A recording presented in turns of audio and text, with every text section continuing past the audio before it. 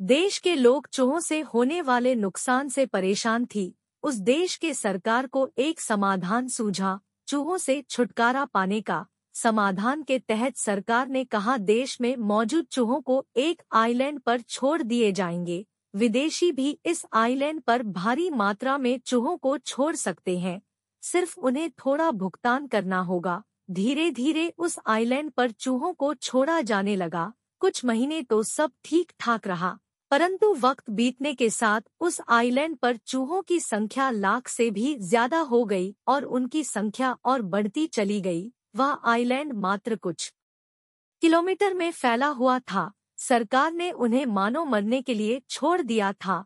उस आइलैंड पर न चावल थे और न गेहूं। वहां पर कुछ नारियल के पेड़ थे और दूर तक फैला हुआ रेत।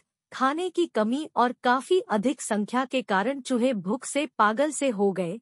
लाखों की संख्या में मौजूद चूहों ने उस आइलैंड पर रहने वाले अन्य जीवों को कुतर डाला और कुछ चूहे तो अपने ही शरीर के कुछ हिस्सों को कुतर रहे थे। चूहों को छोड़ने वाली एक टीम वहां पहुंची। वहां का दृश्य देखकर वे काफी घबरा गए।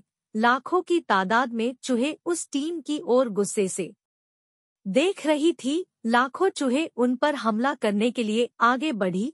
वे लोग भागने की कोशिश करने लगे, परंतु तब तक लाखों चूहों ने उन पर हमला कर दिया और कुतरना शुरू किया। वे जोर जोर से चिल्लाने लगे। कुछ देर बाद चिल्लाहट बंद हो गई। सरकार ने आइलैंड पर चूहों को छोड़ने पर पाबंदी लगा दी और सरकार को मजबूरन उस आइलैंड में जाने पर पूरी तरह से प्रतिबंध लगाना पड़ा। वह आइलैंड चूहा द्वीप के नाम से मशहूर हो गया।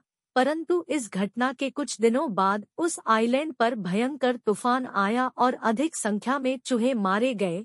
परंतु कुछ चूहे जो पागल नहीं हुए थे और अच्छे थे, जिन्होंने किसी तरह नारियल के पत्तों को खाकर अपना पेट भरा था, वे बहते हुए किसी तरह किनारे पर पहुंच गए। जल स्तर बढ़ने के कारण वह आइलैंड समंदर में समा गया। लघु कहानीकार Pankaj modak. The people of the country were worried about the damage caused by rats. The government of that country thought of a solution to get rid of rats. As part of the solution, the government said that the rats present in the country will be left on an island. Foreigners can also release rats in large quantities on this island. They will just have to pay a little. Gradually, rats started being released on that island. Everything went well for a few months. But with the passage of time, the number of rats on that island increased to more than 1 lakh and their number kept increasing. That island was spread over only a few kilometers. It was as if the government had left him to die. There was neither rice nor wheat on that island. There were a few coconut trees there and sand spread far away. Due to lack of food and large numbers of rats, they went crazy with hunger. Millions of rats were gnawing on other creatures living on that island, and some rats were even gnawing on some parts of their own bodies. A team to release the rats reached there. They became very frightened after seeing the scene there. Millions of rats were looking angrily at that team. Millions of rats moved forward to attack them. They started trying to run away. But by then lakhs of rats attacked them and started gnawing.